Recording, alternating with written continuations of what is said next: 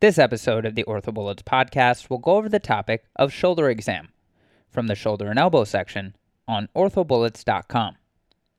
As a quick introduction, this topic will be broken down into inspection, palpation, range of motion, stability, neurovascular, and provocative tests.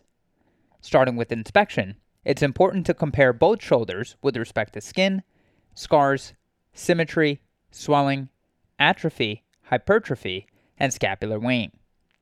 Moving on to palpation, all bony prominences should be palpated, including the cervical spinous processes, the sternoclavicular joint, the clavicle, the acromioclavicular joint, the acromion, the coracoid process, and the scapular spine. The muscles and soft tissues should also be palpated, including the paraspinal muscles, the periscapular region, the deltoid, rotator cuff tendon insertion / greater tuberosity, and the long head of the biceps tendon in the groove. Moving on to range of motion, on exam you should test cervical spine range of motion and shoulder range of motion. Cervical spine range of motion includes flexion, extension, lateral flexion, and rotation. In terms of shoulder range of motion, compare active and passive range of motion on both sides. Normal values should be considered relative to the contralateral side, as patient flexibility may vary. 6 planes of motion should be examined and documented. Forward elevation, where 180 degrees is considered normal. Abduction, which should be performed with the scapula stabilized by the examiner's hand, and keep in mind normal is 90 with the scapula stabilized. External rotation at 90 degrees of abduction. External rotation at the side, where 80 degrees is considered normal. Internal rotation to vertebral height, where T4 to T8 is considered normal. And internal rotation at 90 degrees of abduction. Moving on to the neurovascular exam, in terms of sensation, check all dermatomes along the C4 to T1 distribution. In terms of the motor examination, let's go over the different nerve roots, their corresponding primary motion, the tested muscles, and any associated reflex. So starting with C4, the primary motion is scapular stabilization, and tested muscles include the upper portion of the serratus anterior. However, there is significant variation in innervation, and this is rarely tested clinically. Moving on to C5, primary motion includes shoulder abduction and elbow flexion with the palm up. Tested muscles include the deltoid and the biceps, and the reflex tested is the biceps reflex. Next, let's talk about C6, where primary motion includes elbow flexion with the thumb up and wrist extension. Tested muscles include the brachioradialis and the ECRL, and the reflex is the brachioradialis reflex. Moving on to C7, the primary motion is elbow extension and wrist flexion. Tested muscles include the triceps and the FCR, and the reflex includes the triceps reflex. Moving on to C8, the primary motion is finger flexion, hand grip, and thumb extension. Tested muscles include the FDS. And finally, moving on to T1, the primary motion is finger abduction, and the tested muscles include the interossei, which are innervated by the ulnar nerve. Now let's talk about provocative tests for impingement. The near impingement sign is indicative of impingement of rotator cuff tendon / bursa against the coracoacromial arch. Other abnormalities can produce a positive test including stiffness, osteoarthritis, instability, and/or bone lesions. In terms of the technique for the near impingement sign, use one hand to prevent motion of the scapula. Raise the arm of the patient with the other hand in forced elevation somewhere between flexion and abduction. Pain is elicited, making it a positive test, as the greater tuberosity impinges against the acromion between 70 to 110 degrees. Note that you must have full range of motion for a positive finding. The near impingement sign has a sensitivity of 75 to 86% and a specificity of 50%. The near impingement test is positive when there is marked reduction in pain from the impingement maneuver that we just described following a subacromial lidocaine injection. In terms of the technique, this usually involves a combination of 4 cc's of 1% lidocaine, 4 cc's of 0.5% bupivacaine or Marcaine, and 2 cc's of corticosteroid. Moving on to the Hawkins test, this technique is performed by flexing the shoulder to 90 degrees, flexing the elbow to 90 degrees, and forcibly internally rotating, driving the greater tuberosity farther under the coracoacromial ligament. The Hawkins test has a sensitivity of 75 to 92% and a specificity of 45%. In terms of provocative tests for internal impingement, The technique involves abducting the affected side to 90 degrees and maximally externally rotating with extension, which as a throwing position is the late cocking phase. If this maneuver reproduces pain experienced during throwing, which is posteriorly located, this is considered a positive impingement test. This can also be confirmed with external rotation with the elbow in front of the plane of the body and the pain disappears. Moving on to provocative tests for rotator cuff pathology, let's start with subscapularis tests. So in terms of subscapularis strength, be sure that you do not test with isolated internal rotation strength with the arm at the side due to contribution of the pectoralis major and latissimus dorsi. Moving on to the internal rotation lag sign, this is the most sensitive and specific test for subscapularis pathology. In terms of the technique, you will stand behind the patient, flex the elbow to 90 degrees, hold the shoulder at 20 degrees elevation and 20 degrees extension. You will then internally rotate the shoulder to near maximum, holding the wrist by passively lifting the dorsum of the hand away from the lumbar spine. Then supporting the elbow, tell the patient to maintain position and release the wrist while looking for a lag. Moving on to increased passive external rotation, so a person with a subscapularis tear may have increased passive external rotation when compared to the contralateral side. Now let's talk about the liftoff test. This technique involves the hand being brought around the back to the region of the lumbar spine with the palm facing outward. Test the patient's ability to lift the hand away from the back or internal rotation. Inability to do this indicates subscapularis pathology. However, keep in mind this is confounded by other muscles, so it's more accurate if the tested hand can reach the contralateral scapula, and it's also more accurate for the inferior portion of the subscapularis. Moving on to the belly press test, this involves the patient pressing the abdomen with the palm of the hand, maintaining the shoulder in internal rotation. If the elbow drops back, meaning it does not remain in front of the trunk, the test is positive for subscapularis weakness, and remember is more accurate for the superior portion of the subscapularis. The bear hug test is when the patient places the ipsilateral palm on the opposite deltoid and tries to resist the examiner pulling it away anteriorly. This test is positive if it's at least 20% weaker than the contralateral side. Now let's talk about supraspinatus tests. Starting with supraspinatus strength, this is assessed using Job's test, where pain with this test is indicative of a subacromial bursitis/irritation, not necessarily a tear. This is only considered positive for a tear with a true drop arm. For example, the arm is brought to 90 degrees and literally falls down. Job's test, as we mentioned, tests for supraspinatus weakness and/or impingement. The technique involves abducting the arm to 90 degrees, then angling forward 30 degrees, bringing it into the scapular plane, and internally rotating with the thumb pointing to the floor. Then press down on the arm while the patient attempts to maintain the position, testing for weakness or pain. Finally, the drop sign tests for function/integrity of the supraspinatus. The technique involves passively elevating the arm in the scapular plane to 90 degrees. Then ask the patient to slowly lower the arm. The test is positive when weakness or pain causes them to drop the arm to their side. The drop sign is the most specific test for a full thickness rotator cuff tear, with a specificity of 98%. Now let's talk about the infraspinatus. Infraspinatus strength is tested with the patient's elbow in 90 degrees of flexion, the arm at the side, and internally rotated 45 degrees. External rotation strength can be checked against resistance by the examiner. Finally, the external rotation lag sign is another test for the infraspinatus, where you will passively flex the elbow to 90 degrees, holding the wrist to rotate the shoulder to maximal external rotation. Tell the patient to hold the arm in that externally rotated position. If the arm starts to drift into internal rotation, it is positive. Moving on to the teres minor, in terms of teres minor strength, external rotation is tested with the arm held in 90 degrees of abduction. The hornblower sign is when you bring the shoulder to 90 degrees of abduction, 90 degrees of external rotation, and ask the patient to hold this position.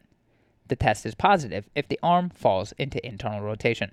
Moving on to the pectoralis, the exam test to know is axillary webbing, and this specifically means looking for a defect in the normal axillary fold. A deformity may be indicative of a pectoralis major muscle rupture. Now let's talk about provocative tests for labral injuries and SLAP lesions. So an active compression test, also known as O'Brien's test, is positive for a SLAP tear when the pain is, quote, deep in the glenohumeral joint while the forearm is pronated, but not when the forearm is supinated. This technique involves the patient forward flexing the affected arm to 90 degrees while keeping the elbow fully extended. The arm is then adducted 10 to 15 degrees across the body. The patient then pronates the forearm so the thumb is pointing down. The examiner applies downward force to the wrist while the arm is in this position, while the patient resists. The patient then supinates the forearm so the palm is up, and the examiner once again applies force to the wrist while the patient resists. The crank test is positive when there is clicking or pain in the glenohumeral joint.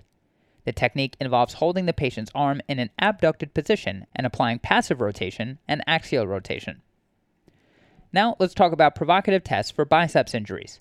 So the bicipital groove tenderness may be present with any condition that could lead to an inflamed long head biceps tendon and a slap lesion. Speed's test is positive when there is pain elicited in the bicipital groove. The technique involves the patient attempting to forward elevate their shoulder against resistance while they keep their elbow extended and the forearm supinated. Yergenson's sign is positive when there is pain in the bicipital groove. The technique involves the elbow flexed to 90 degrees with the forearm pronated. The examiner holds the hand/wrist to maintain pronated position while the patient attempts to actively supinate against this resistance. If there is pain located along the bicipital groove, the test is positive for biceps tendon pathology. Finally, the Popeye sign is present when there is a large bump in the area of the biceps muscle belly. This is consistent with the long head of the biceps proximal tendon rupture. Now let's talk about provocative tests for AC joint pathology. So in terms of acromioclavicular joint tenderness, this is tenderness with palpation of the acromioclavicular joint. Cross-body adduction is positive when there's pain in the AC joint. The technique involves the patient forward elevating the arm to 90 degrees and actively adducting the arm across the body. O'Brien's test, or the active compression test, is positive when there is pain, quote, superficial over the AC joint while the forearm is pronated, but not when the forearm is supinated. The technique involves the patient forward flexing the affected arm to 90 degrees while keeping the elbow fully extended. The arm is then adducted 10 to 15 degrees across the body. The patient then pronates the forearm so the thumb is pointing down. The examiner applies downward force to the wrist while the arm is in this position while the patient resists. The patient then supinates the forearm so the palm is up, and the examiner once again applies force to the wrist while the patient resists. Now let's talk about provocative tests for instability. So grading of translation of the humeral head is 1+ when there's translation to the glenoid rim, 2+ when translation is over the glenoid rim but reduces, and 3+ when it translates and locks out of the glenoid. So now let's talk about anterior stability, posterior instability, and multidirectional instability. So starting with anterior stability, the anterior load and shift test is positive when there's increased translation compared to the contralateral side. The technique involves having the patient lie supine with the shoulder at 40 to 60 degrees of abduction and forward flexion. Axially load the humerus into the glenoid fossa and apply anterior translation forces, and then compare to the contralateral side. In terms of the apprehension and relocation test, this is a positive test if the patient experiences the sensation of instability. The technique involves having the patient lie supine, and an apprehension test is performed by bringing the arm in 90 degrees of abduction and full external rotation, and then the patient experiences a sense of instability. The relocation test is performed by placing the examiner's hand on the humeral head, applying a posterior force on the humeral head. The patient will experience reduction or elimination of a sense of instability. An anterior release test is positive if the patient experiences instability when the examiner's hand is released. The technique involves having the patient lie supine, then the examiner places a hand on the humeral head to keep it reduced as the arm is brought into abduction/external rotation. The examiner's hand is removed and the humeral head subluxates, causing a sense of instability. Note that a positive anterior release is really a 3-in-1 test, so if it's positive, apprehension and relocation are also positive. Finally, the anterior drawer test is positive if there is a sense of instability when compared to the contralateral side. The technique involves stabilizing the scapula and applying an anteriorly directed force against the humeral head with the contralateral hand. Note that this test is graded 1+, 2+, and 3+, but this only documents the amount of laxity, which is not pathologic unless it causes symptoms.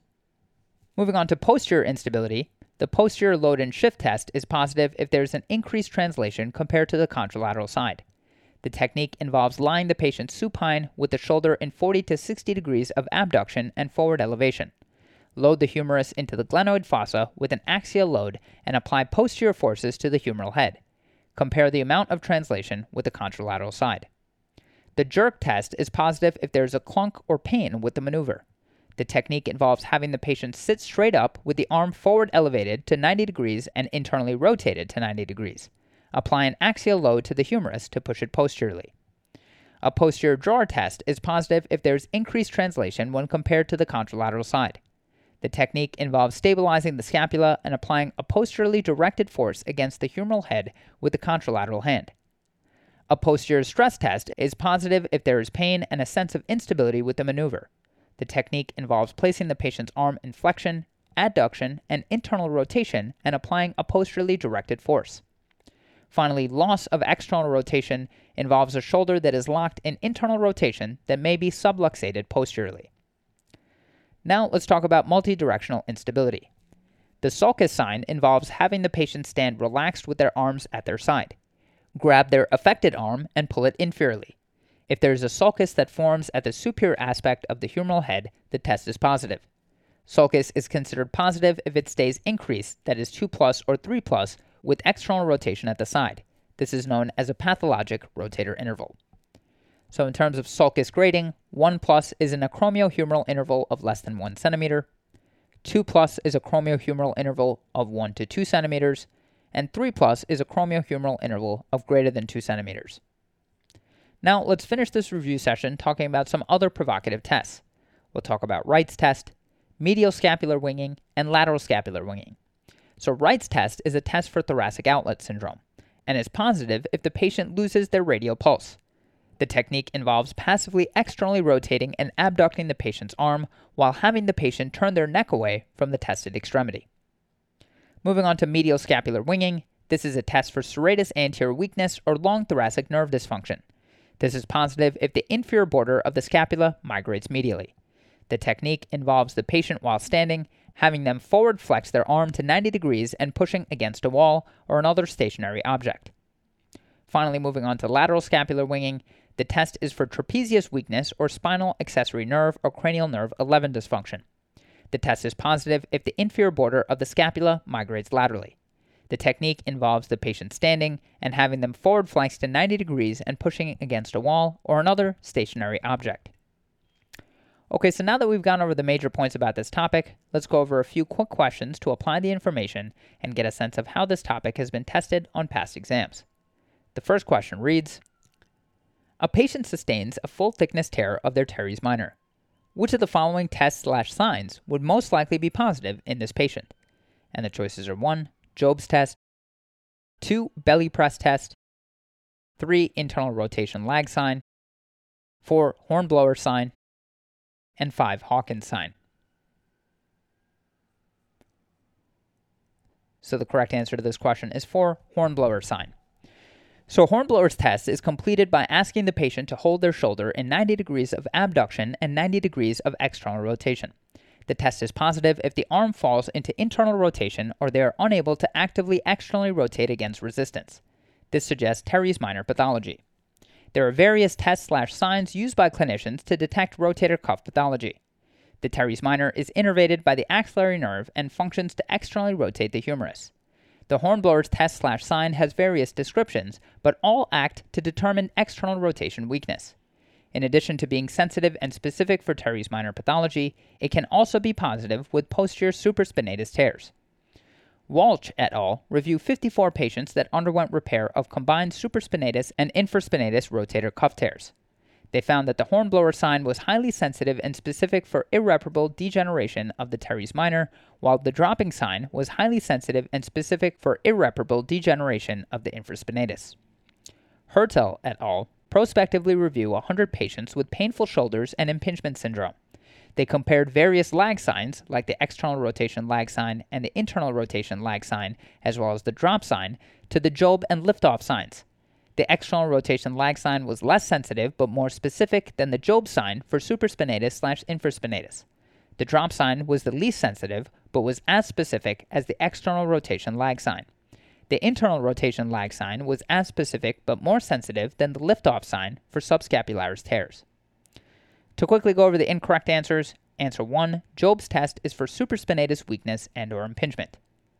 Answer 2, the belly press test is positive with subscapularis pathology. Answer 3, the internal rotation lag sign is both sensitive and specific for subscapularis pathology. And answer 5, Hawkins sign is positive in patients with impingement. And moving on to the final question. With the arm abducted 90 degrees and fully externally rotated, which of the following glenohumeral ligaments resists anterior translation of the humerus? And the choices are 1, coracohumeral, 2, superior glenohumeral, 3, middle glenohumeral, 4, anterior band of the inferior glenohumeral ligament complex, and 5, posterior band of the inferior glenohumeral ligament complex.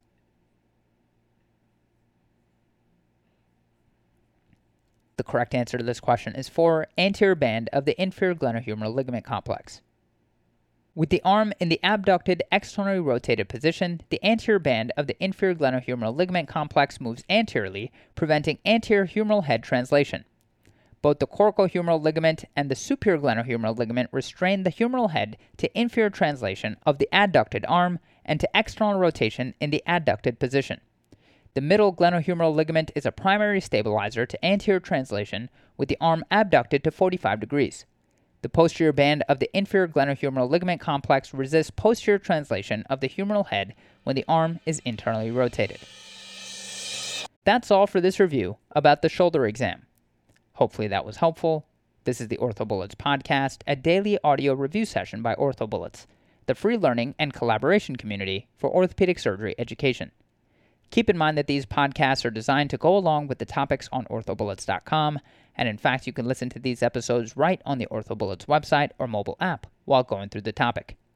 If you've gotten any value from the OrthoBullets podcast so far, please consider leaving us a 5-star rating and writing us a review on Apple Podcasts. It will help us spread the word and increase our discoverability tremendously. Thanks so much, and we'll see you all tomorrow.